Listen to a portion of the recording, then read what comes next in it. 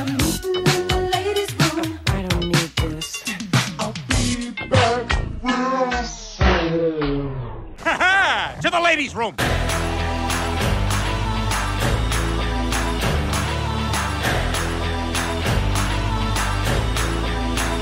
We need to talk.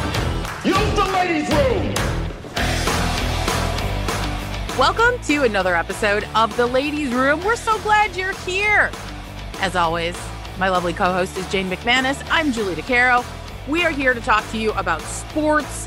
We've got a great interview coming up that we think you guys are really going to love. But before we do that, Jane, I was just thinking, I'm sitting on the floor of my closet, as I always am when I record this.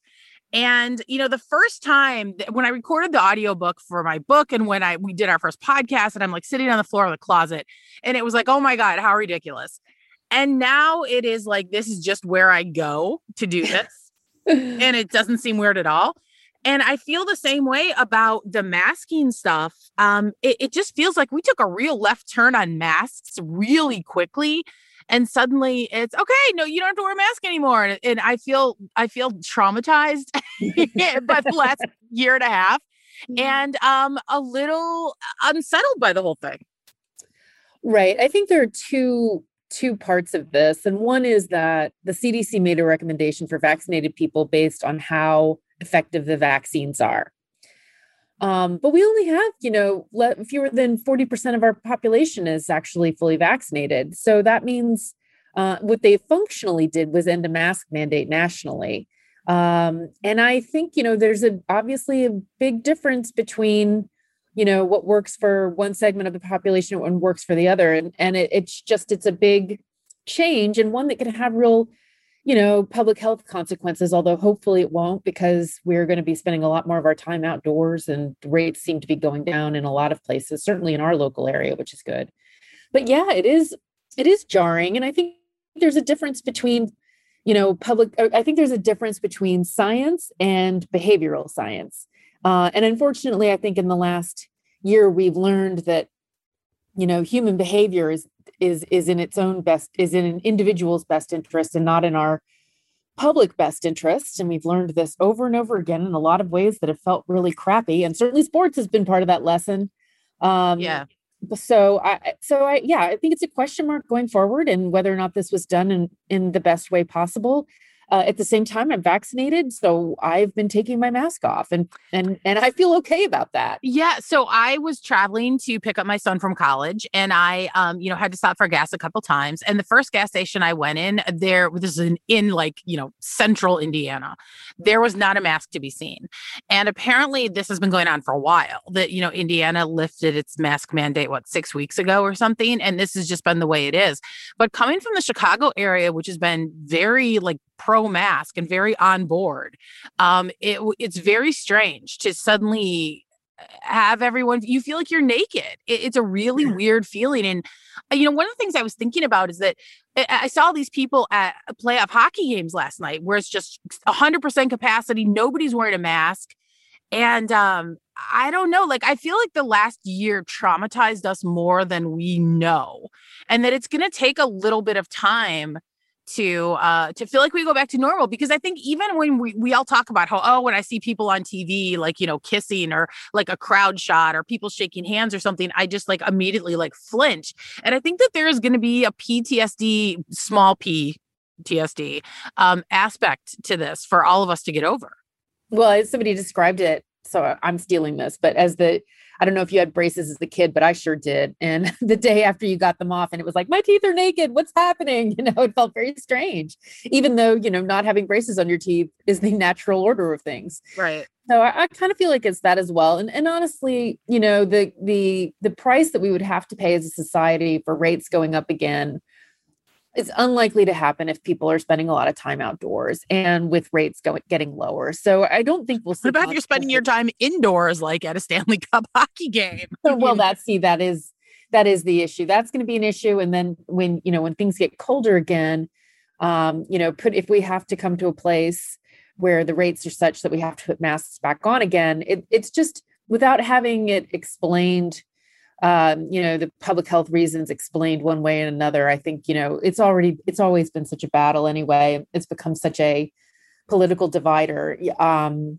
if you have younger kids who can't get vaccinated yet, or are immunocompromised, or in a community where vaccines aren't as readily available, it's tough. It does feel like an odd place because there are so many people who haven't been addressed. Yeah. They address one segment of the population, those who've been vaccinated, and yet the consequences are having an effect on everyone.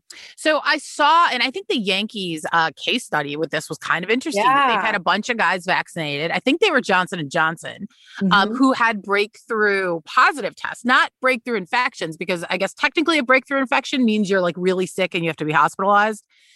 So I was watching Dr. Fauci on all the Sunday shows yesterday or 2 days ago, and it seems like so what we're learning is that you can be vaccinated, you can still pick it up and test positive, but that doesn't mean that you will spread it. Well, is that where we are? Yeah, I mean, that's for the most part, although, I listened to those Sunday shows as well. And CDC Director Rochelle Walensky said that 250 people have died of the virus who've been fully vaccinated. So there are, they are 95% effective if you get the Pfizer and Moderna, and I think Johnson & Johnson's a little less, but extremely effective in the main. But but it's not 100%. And there are still going to be, if you're a vulnerable population, a member of a vulnerable population and you're vaccinated, you are still relative to the rest of the vaccinated population vulnerable. So it depends a lot on community rates. And that wasn't addressed at all when the CDC removed the mask requirement. So I think that's part of it. I still think there would be a place for some sort of vaccine passport. And I know that, that's a politically divisive idea as well, but I think that would actually be really smart when it comes to public health. But it doesn't seem to get off the ground. But in New York, of course, we have it through the Excelsior Pass. So I'm happy for that. Yeah, it's interesting because I was watching this documentary on Smithsonian Channel about the polio vaccine, and it was made I want to say circa 2015 or something. And I was struck by the difference in how people responded to getting a vaccine for polio as opposed to getting a vaccine for this. And I was thinking, I see so many people say, whether or not you get a vaccine is your personal choice. And I'm like, when did this become the narrative? Because when I was a kid, you got vaccinated and that's just the way it was. And if your kid wasn't vaccinated, they weren't coming to school. And now we've got this, this movement of stay-at-home moms who spend too much time on the internet. And I can say that because I was one of those women who did that at one point, and are convinced that vaccines are poison and that everyone's out to get their kid. And it is just so depressing to see the difference between the way parents responded to the polio vaccine and the way parents have responded to this. Okay. So Julie, I'm going to tell you a story. I don't know if you know this, but I was not vaccinated as a child. I did not know that. So my mother, I moved around a lot. I had a very messed up childhood. That's a story for a long My Struggle book. It's going to be 17 volumes and it'll be very sad. You'll have to get out Kleenexes for it. But at the same time, the upshot is I was not vaccinated. My mother, gave said I needed a religious exemption for schools. We were not a religious family. So that was not the reason. But I didn't find this out until I was 25 years old and I got into Columbia for grad school. And they said, you need to show us proof of vaccination. I was like, no problem. So I went back to go look for proof of vaccination. And what I found in my school records was a little slip of paper that exempted me from having to be vaccinated. So, of course, Columbia was not going to accept that. And I had to go get all of my vaccines. And I'll be honest, I was pretty horrified. I'd done some traveling at that point, maybe gone a couple of days without washing my hands as thoroughly as I needed to, and I had no idea that I wasn't protected against measles and things like that. I'd had the chicken pox. But so I understand what it's like to have parents or, that don't do that. And then to get to adulthood and be like, I need my vaccines and have to get every single human vaccine over the course of, an hour in a doctor's office, so people talk about, I had no reticence to get those vaccines. And I feel like it's really important. And of course, when my kids then were born, It was not a conversation about whether or not they were going to be vaccinated. It was only how and when. So I do understand how that sometimes happens, but I would like to say to those parents who decide this for their kids that you're not doing your kids favors. You know, it is, if your kid is going to be a person of the world, if they're going to travel, you know, you don't want them to have to risk measles or whooping cough or any of these other things that can be quite rubella, for example. Well, yeah. And not only that, like you are able to move about in the world because we have pretty much eradicated a lot of these diseases because everyone got vaccinated. Right. And I benefited from herd immunity. Right. And when we only have 43% of the population, you know, I have a next door neighbor who works in healthcare. And she said early on, you know, this is going to be like the flu. Every year it's going to come back and you're going to have to get a shot and you're going to have to put a mask on. And at the time, and she told me that like a year ago. And I was like, oh, come on, there's no evidence of that. But it feels like that's where we are, not because it's the nature of the virus, that it's like the flu and it mutates every year, but because people won't get vaccinated. Right. We weren't able to stamp it out fast enough when it was just embers. And now it's a full on fire that's going to just be, you know, flaming in different parts of the human population at different times. Yeah, I agree with that. I think it's a real shame because we know exactly what we need to do. And you just had individuals who are unwilling to do it.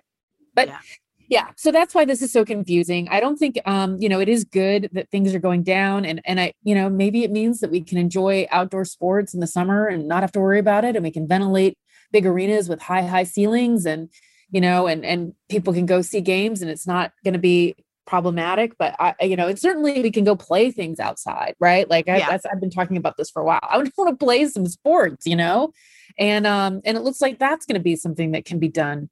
But yeah, it is, you know, I just feel like, you know, this is not mission accomplished. No, it's not. And this is our official, ladies room endorsement. Go get vaccinated. Don't try to survive this without a vaccination. Yeah. Agreed. All right. We'll be right back with the fantastic Kate Fagan here in the ladies room.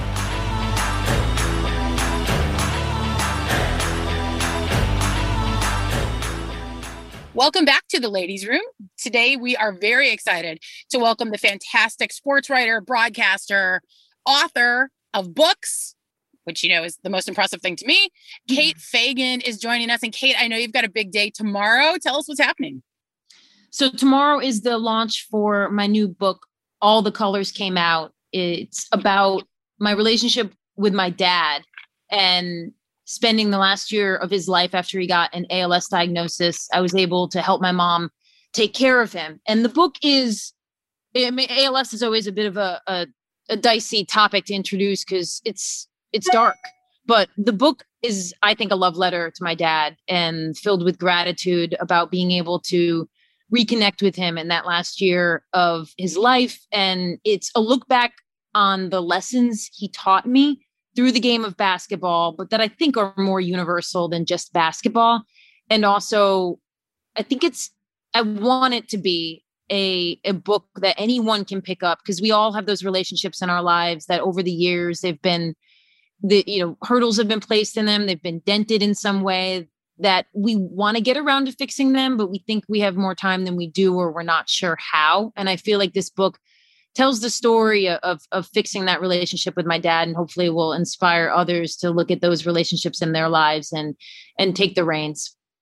What I love about your book is that I feel like it tells you so much. If you have a relationship with somebody, or you've had that relationship that involves sports, and it involves kind of like the highs and the lows and coming back together and just being able to be with someone. It's amazing how well you can know somebody just by playing pickup. And that's what so many people who were there to remember your dad after he died, 2 years ago, that's so much of what that was about, was just that camaraderie. And it's an unspoken camaraderie. And you may not know all the details about somebody's life, but you know who they are and you get who they are. And that's why your book is so great. But I wanted to talk also a little bit about your article in Sports Illustrated and women's sports and why women's sports aren't getting more coverage. And so I just took a little look to see kind of what last Friday night, the first night for the WNBA season, and where those games were placed. And there were 4 games that were broadcast on Friday night. One was on NBA TV. And that was the Liberty game. The other, Connecticut versus Atlanta, was on Twitter. Phoenix, Minnesota was on CBS Sports Network, and Dallas versus LA was on Facebook. And then I said, okay, so, National Women's Soccer League was also Saturday. Where were those games? And Louisville, Kansas City was on CBS SN. Gotham, Houston was on Paramount Plus. And then you had the Reign in Carolina was on Twitch. And I think, this goes to show a little bit, we have all been looking forward to the season. Ratings for these 2 leagues were up last year in the pandemic when they came back. And yet we come to this season and here these leagues are streaming. And for the most part, one's on NBA TV, but they're difficult to find. There are not a lot of them. And it is not a lot of difference this year from what we've had in the past. These broadcasters are stingy, even though they have the rights, they are stingy with showing these games. So I feel like I'm crystallizing ideas better than I ever did before. Or, maybe it's just like getting older and like trying to see things more clearly. But since he's died, I've felt maybe it's being more human, having more humanity, whatever it is. I've kind of given a nod to him at feeling like I kind of tip my cap to him and feeling like I'm seeing the sports world a little clearer than I used to. Yeah. I just wanted to say, I want to talk about the Sports Illustrated thing because I think it is very clear-eyed in talking about the way that, not just men, but plenty of women have also viewed women's sports. So I wanted to talk about it because one of the things that really sort of got me was that you talk about how many obstacles the WNBA has had to survive in order to make it 25 years. I remember when the WNBA first came out and it was sort of like, okay, well, I don't want to get too excited because I know this is just going to be another women's league that's going to fold. And it hasn't. And, we always get the old tropes and you start out the story with one of the old tropes, but one of them also is, well, they wouldn't even be here if the NBA didn't keep them afloat. But, the bottom line is that at this point in their career, the NBA wasn't a stable organization that was financially solvent, and they threw all the marketing and all the money into that league. So I always feel, and Jane and I say this on here all the time, let's put 30 years of marketing and resources into the WNBA and then check back in 30 years and see where we are. Yeah. And it's such a difficult conversation to have in the sports world because one, it's not as I've talked to Sue Bird a lot recently, it's not a simple conversation to have, it's a very nuanced conversation, the women's sports world. And even talking about why people watch sports, why we invest in sports, what it means to make money, what bottom lines look like if you are invested in on the front end. The conversation in the SI article looks specifically at the W, but what's been most difficult, even after this SI story came out, which of course, no matter how long you live in the sports world, you still have that naivete of like, I put the ideas in the article. Just read the article, hopefully with some semblance of an open mind, and let's come out the backside and maybe we'll just look at women's sports a little differently. For some reason, Julie and Jane, I believe that people would do this. Oh, poor sweet summer child. Right.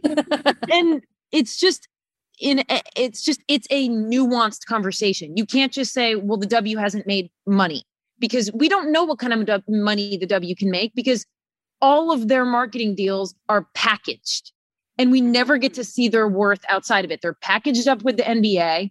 And it's like, 20 years ago, we could have believed, well, look, we got some money, right, for the league rights to broadcast, or their drink sponsor. All of these things were packaged with the NBA. And you're like, okay, well, probably back then we got more money than we would have gotten independently. But now the W doesn't even have standalone deals that it can sell because everything is packaged together and it doesn't even know its worth on the market.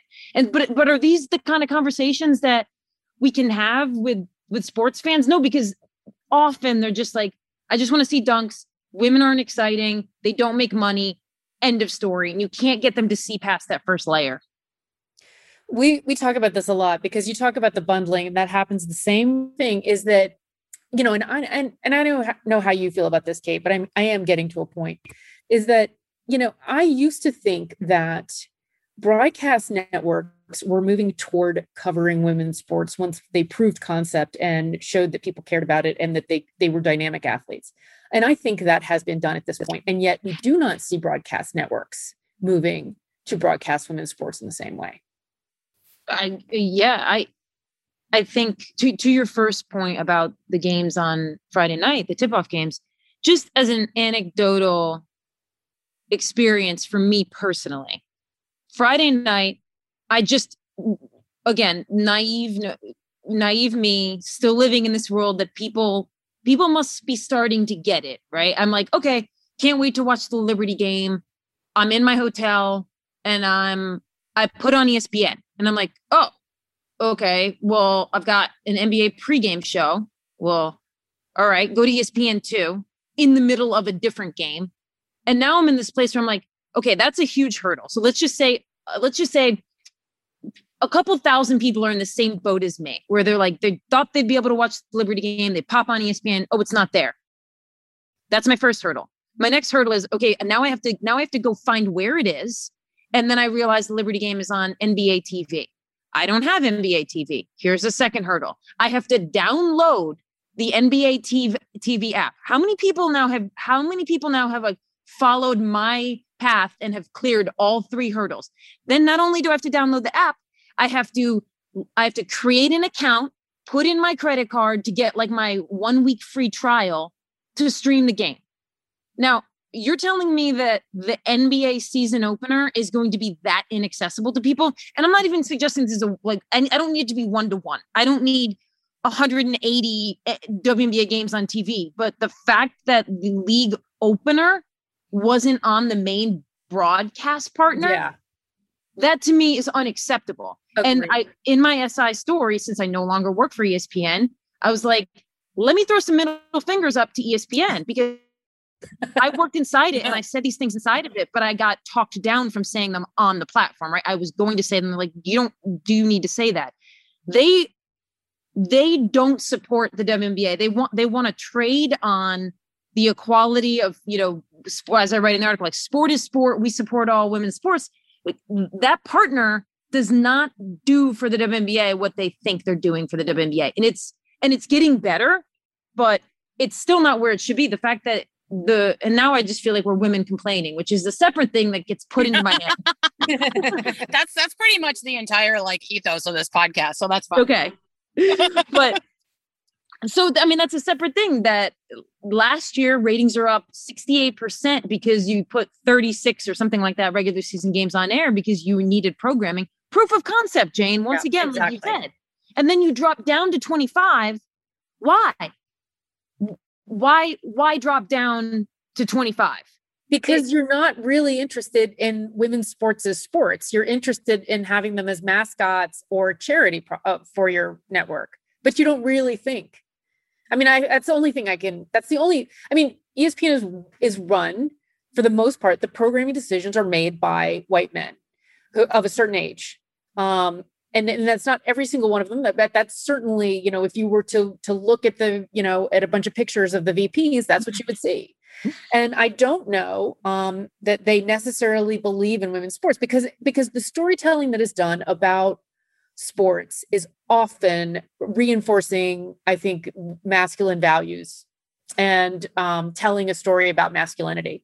And it's not quite sure how to broadcast. And it's crazy because they have so many fantastic women working. And I think if you watch the NCAA tournament, the women's tournament, then you would see how good women are at storytelling about women and how compelling that broadcasting is. And I was like, after watching the NCAA tournament, I was like, I can't wait to watch the NBA season, the WNBA season this year, because, these women feed into that and those stories are going to continue. And then to have it come to a dead stop after, I think it was really compelling coverage in March. And now it's just, again, baffling. Yeah. And I'm at a bit of I don't know if it's a dead end because or a crossroads or something, because I'd been focused on that SI story for 3 months, 4 months. And I thought it was readable, and I thought the points I made it wasn't like I was digging to like the 8th layer of an argument. I was like, these are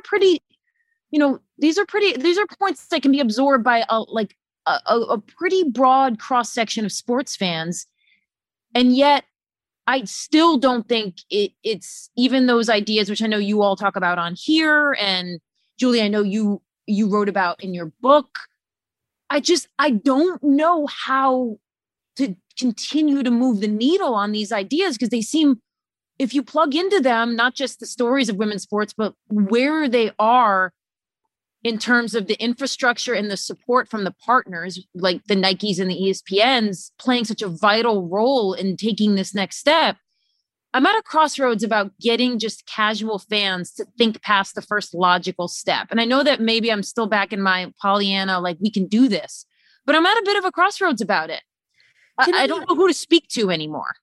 Can I say though, this seems to me it's the climate change is real argument of the sports world in some ways, which is there are just some people who are very invested in not believing in climate change. And you can sit there and you can say, well, but the glaciers are melting and the average temperatures are going up, et cetera, floods happening, whatever it is. And they're just gonna be like, nope, I don't see climate change. It's not real. It's not happening to me. It still snows in the wintertime.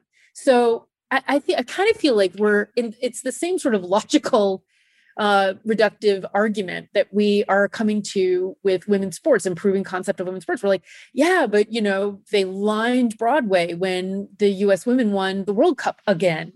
More and more women are interested in the NCAA women's tournament. And you can go on, WNBA being compelling and women's tennis stars constantly, being in the headlines, and it just doesn't even matter. It's like, it doesn't matter whatever evidence you're presenting. It's that people aren't invested in the idea that men's sports are more important, and we just cannot upend the world for women's sports getting a better chance. Yeah. Well, go ahead, Kate. No, please, Julie, jump in. Oh, I was going to say, what I've had so many people reach out to me, and this was really, it took me a while to sort of absorb this information, but, outside of working at a radio station where I was the only woman and having, every time I talked about the WNBA, everyone on the text line starts screaming, no one cares about women's sports, blah, blah, blah. But, men's sports talk radio is a very male dominated demographic. And it's a certain kind, it's a certain kind of male. It's a certain demographic of male. So I didn't give too much credence to their thoughts. But when I started having one guy reach out to me and say that he got in trouble for putting too many women on Fox Soccer. And another guy said, and 2 women reached out to me who worked for ESPN Stats and Info and said that, they were only the women did WNBA stats. And that if the guys were sitting there doing nothing, they still gave the WNBA stuff to the woman who might've been working on something else, because the guys weren't going to lower themselves to crunch stats on the WNBA. That kind of thing really sort of rocked my world, because I feel like I thought that beyond that narrow demographic of men who listen to sports talk radio, that the rest of the world was sort of starting to embrace women's sports. And that really sort of knocked me back a little bit, because I did not expect to hear that about organizations that out front are so supportive of women's sports. You're spot on. You're spot on. And I think I at times, because of the conversations I like to have, with the company I like to keep, the things I like to consume, I similarly thought over the last year that we were moving forward. And I do think we are. Don't get me wrong. I do think we are. I think what needs to be avoided, and this is something that when I was talking to Megan Rapinoe, we were kind of talking through, is that women's sports, she was talking about her moment in 2019. And she was saying that, think about everything that had to happen to create that moment. And she's so funny. So she's saying Trump has to tweet at me, she's talking about the US women's national team winning the World Cup in 2019. Trump has to tweet at me. I have to score. I then have to go score goals. We have to win the entire World Cup. my hair has to be pink. I have to be dating Sue Bird. Sue Bird has to be writing articles in the Players Tribune. It's like female athletes have to capture lightning in a bottle. Yeah. And it's like, it goes back to the 99ers, and it's like they capture lightning in a bottle. And I know in talking to Julie Foudy, they thought, okay, now the women who come after me can stand on our shoulders. But what ends up happening is that moment, if you think of this visual of like standing on our shoulders, the culture beats it into the ground. And then you have to wait another decade for like a lightning in a bottle moment. Yeah. And I think the next one after 99ers, maybe that we can point to, is the Rapinoe to Wambach cross against Brazil in 2011. And then that's a moment. And once again, though, you can't build off of the big moments and gain all of the ground, right? So it's not shoulder onto shoulder. It's like shoulder standing on, a sinking ground, and the culture presses it down. And then we have to capture lightning in a bottle again. Like, as Megan said, she's like, we shouldn't have to do that. We shouldn't have to wait for these lightning in a bottle moments. We should be allowed to like pave new ground and then not have it close up behind us. But that doesn't seem to be the way it happens. It seems to be that like the whatever percentage of the sports fans just, they have to go out of their way to trash women's sports, like are bulldozing whatever ground we pave right behind us. And that's the part that I'm like, how do we change that dynamic so we can build on the moments rather than having to redo them every 10 years? I would just like it noted for the record that Kay Fagan did an extraordinary casual name drop. Just hanging out with Megan Rapinoe and it's like we asked Julie last week we asked her like if she's like name dropping like Jessica Chastain and Natalie Portman everywhere she goes. Like, I gotta take this text. It's Natalie. I'll be right back. Well, exactly. if I can, then I can make a pitch for why I know that story from Megan is because I did a podcast with Sue and Megan talking about all of these ideas and kind of getting their insight. And I think that's worth a listen because they both individually have seen their value on the market, and they don't, as they don't understand if their value is X on the market, why the teams they play for is like X minus 10 times. It just doesn't add up. And I think it speaks to this idea of if you can learn your value on the open market as like an individual female athlete, then we need to get to a place where teams can understand their individual value on the open market. And we've never really had that in the last few years, where I think there's more there's more of receptiveness to women's sports, I think, than there used to be. Well, I think what's part of what is happening with this is that there are gatekeepers, and the gatekeepers have no interest in increasing coverage for women's sports. All you have to do is, I checked out the New York Times after the Liberty, one on Friday, and also Ionescu had that incredible shot, where she called it and then she celebrated. It was, Twitter, that went all over Twitter and social media. And it was clear that the story had been like pre-written. It was pretty low down in terms of like where it was on the Times webpage. And it was, and it didn't mention the shot until the last graph. And it was a very short story. And it was clear that they hadn't really given a lot of thought to it. Washington Post did a good job, but I mean, I really do think the broadcasters are being very stingy with, especially ESPN. You have the rights to broadcast WNBA, and you're so stingy with the games that you're actually putting on that you end up, I think, decreasing the value of the property ultimately. But I think what we're seeing now, and this is kind of where like Foudy and our former teammate Sarah Spain, who I know you don't like as much as you like me and like working with me. No, that's absolutely accurate. but that's where they are coming in and investing in some of these national women's soccer teams. And that makes a huge difference. And I think what women are saying is, we're not going to get around these gatekeepers. We've had 30 years of trying to prove concept. They're not interested.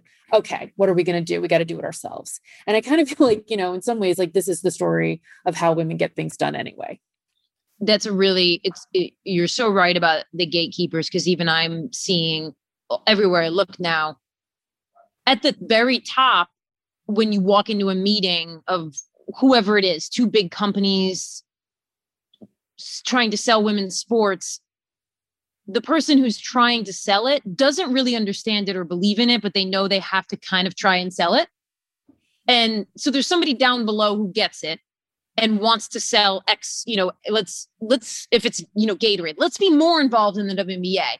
Then whoever's actually trying to sell that is usually someone who's not actually that passionate about. The person who's actually in the pitch meeting is someone who's like, yeah, so I think, women's sports, maybe you give that a shot too, but doesn't really understand it. And we have to get the people in the room selling it who actually understand how to sell it. And that is a huge next step. And another thing that you mentioned Angel City and Julie Foudy and like this new ownership model, the thing that I've seen happening more and more is that women with cultural capital, whether that's Natalie Portman, whomever, name any of the Angel City investors, they're finally realizing that they need to spend their cultural capital on women and female athletes in women's sports. Instead of the old model was if you were a big star, you aligned yourself by getting like sideline tickets to the Lakers game. It's like, do the Lakers need you to be using your cultural capital on the Lakers? It's like, that's like me promoting a Marvel movie, right? Like, who needs me to tell you to go see a Marvel movie instead of me spending whatever small amount of cultural capital I have to say, here's what I'm watching. I'm watching the Arizona women's basketball NCAA tournament game. Like, why do I need to be aligning myself with the Lakers and the Knicks? It's like, that's just me trying to get more cultural capital rather than women spending their cultural capital to make women's sports and female athletes cooler. And I think that's the transition we're seeing is like these big name stars across media saying, I'm going to spend my cultural capital and share it with the women of the W. And that's not something we've ever really seen before. One of the things that we always talk about on here, Kate, or at least I do, I bring up all the time, is that men try to rule by like fascism, and what I say goes, and women build consensus. And one of the things that I've started noticing, and this is sort of, I guess, what gives me hope in the face of, I don't know who else to talk to. Like, I don't know who else to speak to about this either, but one of the things I think that we've seen change over the course of the past 5 years is that women in sports writing I feel like we all sort of talk to each other and we're like, we have to cover the WNBA. We have to cover the NWSL. Even if you don't know any of the players, even if you don't know, you have to start watching it and you have to start talking about it. And there are so many women out there who have been covering this league for no money at all, who have done an absolutely terrific job promoting everything about the athletes, promoting the jerseys, promoting when Sabrina Ionescu is on the cover of Jam, of like all these things that we didn't know about. And I feel like they are the ones that have lifted the sport to where it is now. So I can look at my timeline and I can be like, God, everybody's talking about the WNBA in my timeline. But, I follow a lot of women who cover sports and I follow mostly people who talk about sports. Do we have a census that like that is starting to make a difference in the real world, like outside those of us that cover sports? I think so. I do think that there, even despite all my complaining on this podcast and my kind of like dead end, what do we do from here? There's still the part of me that will never give up the optimistic viewpoint that we are headed in the right direction, whether it's slower than I think it should be. And of course it always is. But to your point, we have these irrefutable metrics now. And, the dudes love the metrics and they love the numbers and that's what they want to see. And I love numbers too. And I think when you look at something like both the ratings for the Women's World Cup, which is an anomaly of an event, it's not like we can replicate that. But if you look at the ratings of the W and even the Twitter engagement being so much higher for certain portions of the women's NCAA tournament, I think it's all to your point of so many of us, and I think a lot of men too in media, they realize that this small step that they can make by sharing their cultural capital, by tweeting about the game, and by showing their followers that they're paying attention to the game, that this small step that they can take has huge ripple effects. Because one big thing that's always held women's sports back, and it goes back to this tired old argument that makes me bang my head against the wall when dudes are like, well, women don't watch women's sports, so why should men do it? And I say it's tired because I'm like, do you think women watch sports for different reasons than men watch sports? Yeah, they're not. It's not 100% overlapping, but like Most people are watching sports because they want to be a part of the cultural conversation. So if there's zero cultural conversation about women's sports, what am I going to be, a woman over here in the corner? Like I'm at Buffalo Wild Wings and I'm sitting in the corner by myself? No, like that's not how sports work. So anyone it's ridiculous. So it makes me think of all those like sports 101 things they have for women where it's like, come drink wine, get a pedicure, and we'll explain football to you. It's like one of the... So I think to your point, I do think just all of these media members, and maybe it is just like a Twitter thing, but even if it's a Twitter thing, that is a place where things can move the needle slightly. All of us sharing whatever cultural capital we have by saying, we're doing this thing and we're talking about this thing and giving it the coolness factor I think that's really important. Yeah, I couldn't agree more because I got to the point where, you know, I've always watched soccer because I was a soccer player, but basketball wasn't something that, unless it was college basketball, I necessarily gravitated to outside of the Bulls when I was growing up. But now it's like, I feel like if I'm not watching the WNBA, I'm missing out and I'm not going to be part of the conversation the next day. So my butt is in front of the TV in my orange t-shirt cheering on the Sky. Because it does have the coolness factor. And I do feel like I'm not doing my job and I'm not going to be able to hang with the cool kids if I'm not watching, which I think is a great sort of thing that you want your sport to have. Mm-hmm. Yeah, if you can only find it now. You got to just be able to find the games. Well, and you know what else kills me about the guys that say like, oh, like starting off Kate's article, I don't want to watch this because I only want to watch sports at the highest level. Really? Do you watch college basketball? Do you watch men's college basketball? Do you watch high school basketball? I bet you do. So, I mean, that argument to me is just, obviously Kate does a great job just destroying it in the first couple paragraphs, but that's always what I think. Like, that's not true. You don't want to watch it at the highest level. If that was what you did, you would only watch the NBA and nothing else, but that's not what you do. Yeah. This idea of why we watch sports is crucial. It's crucial if anyone wants to be slightly introspective.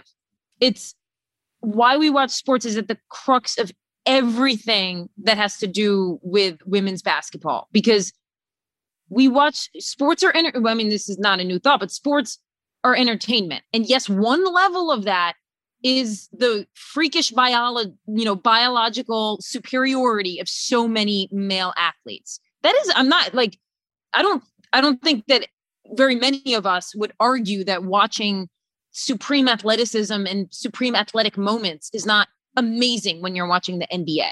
Mm-hmm. But that is the very tip of the iceberg about why we watch sports. I mean, anyone can invest 1 hour of time in getting to know, Arie McDonald at Arizona, and you're sitting on the edge of your seat one day later. It's not complicated once you start thinking about why we watch sports, but people don't want to think about why we watch sports. They just want to believe that all they care about is biological superiority, because if they shatter that belief, they're going to have to recognize the fact that the women of the W and female athletes are held back. It's like not the last, but it's like a main outpost in sports where if you want to be racist, sexist, and homophobic, you just have to profess your hate of the W as like your closeted version of being able to be those things. You can be those things without saying you're those things by shitting on the W. And people don't want to give that up. So the other day I watched a movie about Rudolf Nureyev, who was a famous ballet dancer from, who emigrated or who defected to France in 1961 from the former Soviet Union. And I went down this rabbit hole of just like watching old film of his, looking up Mikhail Baryshnikov, et cetera. And it just, of course, made it, these men who were ballet dancers were physically so incredible. If it were just about watching absolute physicality at its peak, then, Rudolf Nureyev would have been as popular as Roger Staubach. Like he is that level of physical ability honed to perfection. It takes the same amount of practice to be an elite ballet dancer. It takes the same amount of dedication. It is just as competitive to be able to rise to the ranks. But we don't follow men who perform in ballet that way. And we don't hold them up in the same way. And I'll bet if you were to talk to a lot of people who put down women's sports, they would also have something to say about men who choose to perform in the ballet. Mm-hmm. And so I think, and so to my mind, when I was kind of going down this rabbit hole, it brought up all of these ideas that it is so much of this idea of sports and value really has to go with what we think of as peak masculinity and peak femininity. And women who play sports at a high level don't fit into that category of what we expect the most out of femininity, at the height of femininity. And just like male ballet dancers for a certain segment of the public are not going to do that either. And even so, to me, it is a lie to say that we are just looking for the absolute best of human physical performance, because it is not about that. Sports is about something different. It is highly cultural and it is highly gendered. And I think, all you have to do is look at these laws that Republican legislatures are trying to pass about trans athletes and trying to keep them out of quote unquote women's sports. And I think we really need to open our eyes and say, what is happening here is far beyond sports and the idea of what competition is. It is very much about a policing of gender. Mm-hmm. Yeah. I'm snapping over here, Jane. That's what people do these days. Or maybe 5 minutes. And also don't use punctuation in text. Did you guys know that? I just found this out. Wait, what? That like using a period in texting is considered aggressive. Really? Am I like, I feel like I'm so late to this. Everyone's like, yeah, everyone knows that. I'm like, really? I've been doing that forever. I just thought I didn't know that. Yeah. Yeah. You've probably turned off a whole bunch of people. Yeah, that's why I don't have any friends anymore, is because I'm always using punctuation in my text. Damn punctuation. Well, yeah, Jane, it's because I'm complaining about women's sports so frequently. Everyone's turned off. Well, God, that's me. I mean, 24 hours a day. But, it's amazing. Like I spent a year, diving into these issues and talking to people and, listening to Jane every week and listening to all the guests we've had on here and listening to K Talk. Like, it's amazing how much of this just comes down. We talk about it's nuanced and it's complicated, and it is in a way. But in another very important way, it's amazing how many things in this country come down to the patriarchy, racism, and homophobia. Yep. Yep. I mean, it's like 99% of our problems. Yeah. It's after this SI article came out, it was like every dude on Twitter who would just say something dismissive of the W, you take one look, like you don't even have to scroll far through their timeline and you're seeing something either racist, sexist, or homophobic. It's not confusing why people go out of their way to shit on the W in particular, because it's a predominantly Black league and has always had like that anti-LGBTQ sentiment to it. Mm-hmm. It's not as if I'm saying that everyone who doesn't watch the WNBA is one of those things. That's not it at all, because I'm saying everyone who goes out of their way to trash it, that is reflective of them. And that is a lot. That is, there's no data on this, but that is a big issue that the W faces, because they don't even get to start from ground zero. They get buried by people going out of their way to make sure that anyone who could be considering paying attention to the W, they get the flashing message that it's not cool. It's not cool. And like, that is a huge thing that the W has faced specifically, but women's sports in general for decades. Yeah. And I'm going to end though, Kate, on a positive note, Jane. I'm going to turn it all around, because you know me, I just like to take it up a notch. I'm all about the happiness and the silver linings. But I wanted to ask, like, we've seen a number of, just to, started on a downward place. We've seen a lot of people like Trey Wingo and Kenny Mayne, who are leaving ESPN. There've been a lot of layoffs there. And I think, when I left, certainly there was like this idea of, life after ESPN is never going to be as good as life when you're there. And of course that's not true, but you now have life after ESPN. And what have you been able to do with the time where you're not, scrolling Twitter or looking at every single headline, so that if something comes up on a show, you have an opinion about it? Oh God, I think I'm not doing that anymore. I couldn't agree with you more that the time at ESPN, I don't think it was purposeful, but the messaging that kind of gets encoded into you is that there is no life after ESPN, that it is the premier platform and that it is where all meaningful things about sports will happen. And you get caught up in that belief, and there's a trepidation about leaving it. But I have never, the last years of my life, I've never been more meaningful.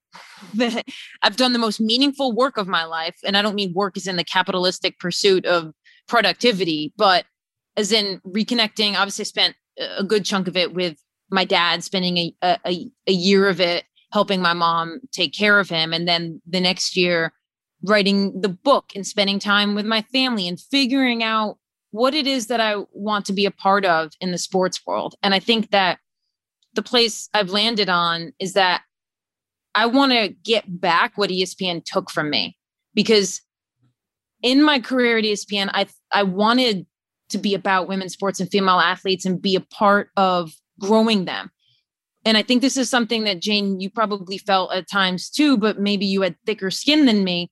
After a while of trying to do that, whether it's on Twitter or when you're in production rooms or whether it's when you're on air, the amount of blowback that you get for talking about women's sports and female athletes and the amount of internal resistance to it is tiring.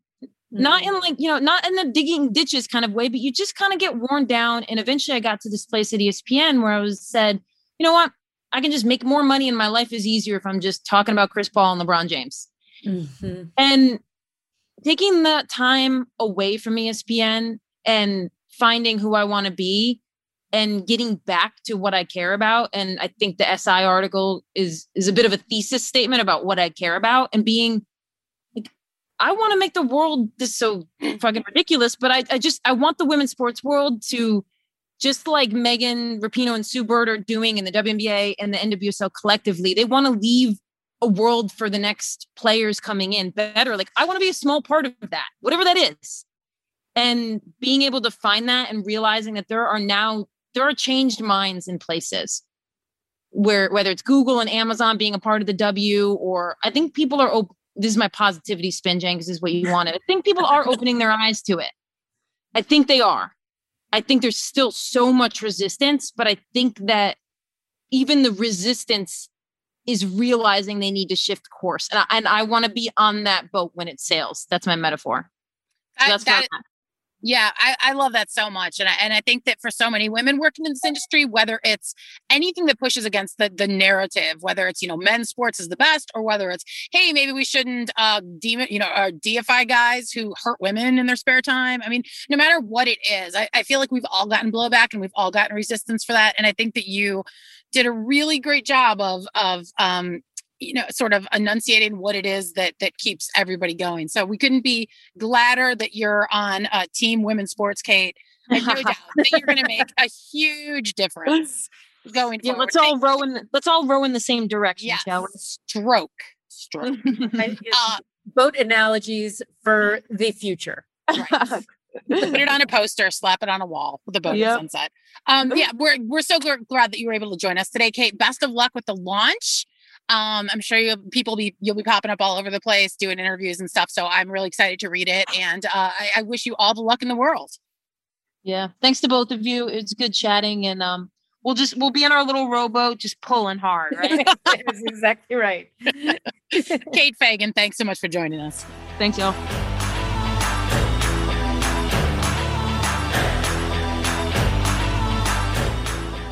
Kate is amazing. I'm so glad that we were able to get her. It's been, I know that you and Kate are friends and keep in contact, but, a couple times I've loved when she hosted Outside the Lines. And I really thought she was like the perfect person to take that show over. And are we going to see Kate pop up on Real Sports? I feel like we should. Now there's a space to fill.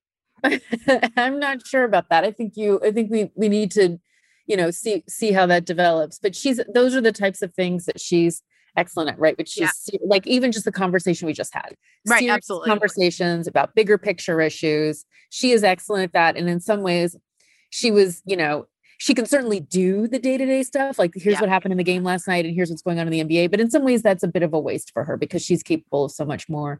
By the way, I just want to say, we did mention a podcast there. She does a podcast with her wife, Catherine Budig. It's called Free Cookies. It is excellent. Please go check it out. And her book, All the Colors Came Out, about her father, is available everywhere.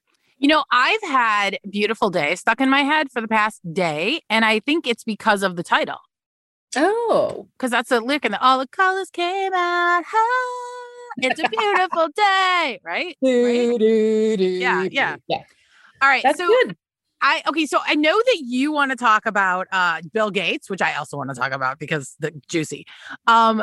Before we do that, though, I just want to give a shout out to Shohei Ohtani of the Angels, who is doing something we have not seen done in baseball in my lifetime, which is be a true two-way player. He's leading the majors in home runs right now. He's also got a 2.10 ERA. I remain convinced that Joe Madden will somehow misuse him horribly, leading to season-ending injury, because that's what Joe Madden does. He's going to put him at like shortstop or something. But whenever we have players who come over who have played in Japan, I feel like there's a little bit of skepticism because people always call Japanese leagues like quadruple A baseball. I mean, and I think that all you have to do is point to like Masahiro Tanaka or Ichiro. To show that is not the case. But, we have not seen someone who is able to be a true two-way player for decades. So, shout out to him for living up to the hype because I don't think anybody saw this coming. Yeah, it's great to see. All right, on to Bill Gates and gossip. Gosh, okay, so this is like this has been a bit fascinating, I think, because it's essentially American royalty, and the amount of money that's involved is quite unholy. So at the same time, I do think in some ways we are seeing that wealth is no insulation in this case from marriage, the unhappiness that marriage can sometimes host. And it's just been really wild to see these details come out about, Jeffrey Epstein and writing the Lolita Express, which is quite disturbing, but also, how the foundation stuff is going to be split up, and about the way he treated women who worked for him as a bit of a Tinder service, potentially, according to the New York Times. The best part is that he kept getting turned down. Like he has so much confidence. He's just like, I want to see you to women. And they're like, no, thanks. Cause you're still Bill Gates. I don't care how much money you have. Right. Well, okay. So Bill, if you're listening to this, I'm not in that camp, feel free to hit me up in the DMs. I'll listen. How could you possibly date Bill Gates after his attempt to dance, after that one Microsoft presentation that is like an infamous, I could never, that's all I would think about the whole time we're together. You know what? I'm not on the market right now. I've been married for 20 years. So I'm not looking even for Bill Gates, but I do think there would be a curiosity factor. I'd be like, yeah, let's go to dinner. What the hell?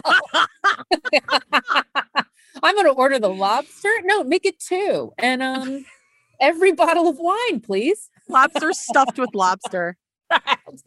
No, I just think I'd be curious to see kind of, is he really just a big rich nerd, or is it, I've been impressed by some of the stuff that he's said about vaccines, certainly not with the patents and not sharing the patents, but so he certainly was ahead of the curve on a number of different things. I think it might be interesting to pick his brain, but at the same time, I feel like it is a bit of rubbernecking that I'm doing with the stories that are coming out about that marriage dissolving. Yeah. I don't know what to say about it other than I'm like, when your husband refuses to stop hanging around with Jeffrey Epstein, it's pretty clear you have a problem. So, and this was after he'd already been convicted of whatever he was convicted of the first time he went to prison, sex trafficking, but it was like, okay. It was like, all right. So maybe not then. maybe not dateable. But I do think it's, it is a case study in how people who can be really smart about certain things can be really very stupid about their own personal lives. And I also think it has given me such respect for Melinda Gates. Right.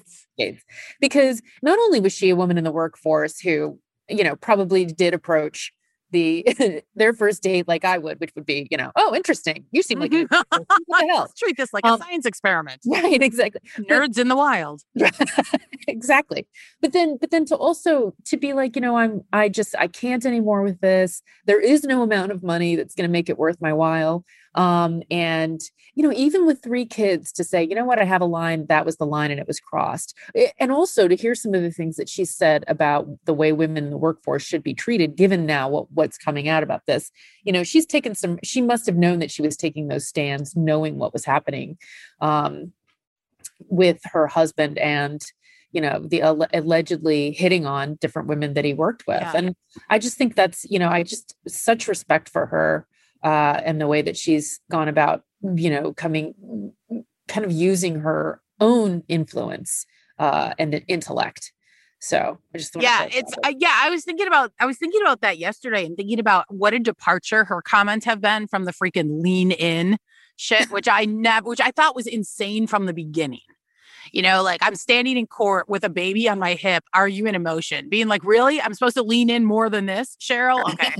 I mean, I know it doesn't have anything to do with Microsoft, but it's just, the world of nerds and Silicon Valley and that whole thing. Yeah, that is not super sports related. So, I mean, none of this is Paul Allen. He didn't buy an NBA team. Yes. Yesterday I had one of those days where I was just sort of gobsmacked by the confidence that some men have.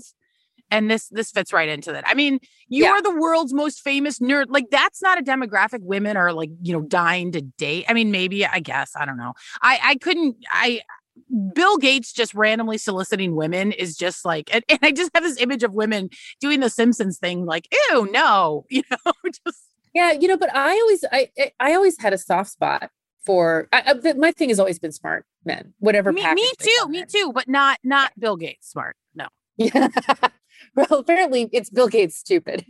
So, yeah, in the ways that would matter. So that's a shame, but it isn't. It is fascinating to see this information come out. And this is why people don't get divorced, because this is the dirty laundry you don't want. Exactly right. Oh, hey, you're talking to a former divorce attorney. Yeah. Let me tell you, there was nothing more soul sucking than watching rich people fight over money. Like, it was just like, you're making you're a young attorney, you're making not that much money despite what people think. And you're watching people fight over, like millions of dollars. And you're just like, ugh. Who gets the beach house, Julie? Yeah. Who gets the 1 million airline miles? That was something I had to negotiate at one point.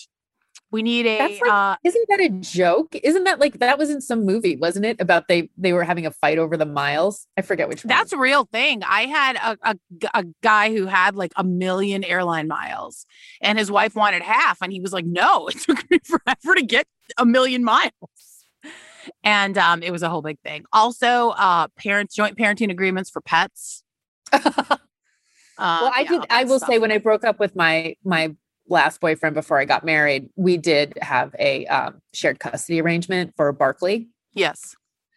So I feel like most people can just work that out between them, though. You don't have to have a 16-page document on it, which is what I wound up writing. Anyway, that's neither here nor there. And none of this has anything to do with sports, but that's fine because. Well, actually it does, because Barkley was named after Charles Barkley. Oh, it has everything to do with sports then. It does. Mind. It really is. It all comes By the back. way, speaking of sports and speaking of Charles Barkley, did you see the Keegan-Michael Key Last Dance satire they did on SNL?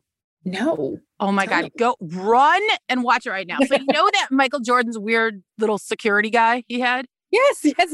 So Heidi Gardner played him. Okay. And it was a thing about Jordan just not being able to stop gambling. And they're playing this game called Quarters Against the Wall, where you throw a quarter and see how close it lands on the wall. And it's just Jordan just going completely over the top on gambling. And Keegan-Michael Key is sitting in the chair in the exact same pose, being like, and I took that personally. I mean, the whole thing is just so well done. I will have to check that out. I love Last Dance. It seems like it just that is the start of the pandemic, right? Yeah. Last Dance will forever herald it. Yeah. Remember, it makes sense that the mask mandate comes with a SNL reprise of a scene from Last Dance. No? Yeah. Last year at this time, that was our sports. Right. That's what we were watching, was Last Dance. Yep. Crazy. See, and it does come back to sports, Julie. It's not just all about Bill Gates and dating nerds. Hey, listen, I had a radio show, a sports talk radio station, where we once discussed World War I documentaries for an hour. So, I mean, I'm not known for sticking to sports. Yes, exactly. Hey, well, thanks for listening. Huge thank you to Kate Fagan for joining us. Thanks to everyone who tuned in and downloaded. And of course, if you liked the episode, we would love it if you told a friend. And if you went and left us a review over on Apple Podcasts, give us a follow on social media at Jane Sports and at Julie DeCaro. And we will see you next week here on The Ladies Room.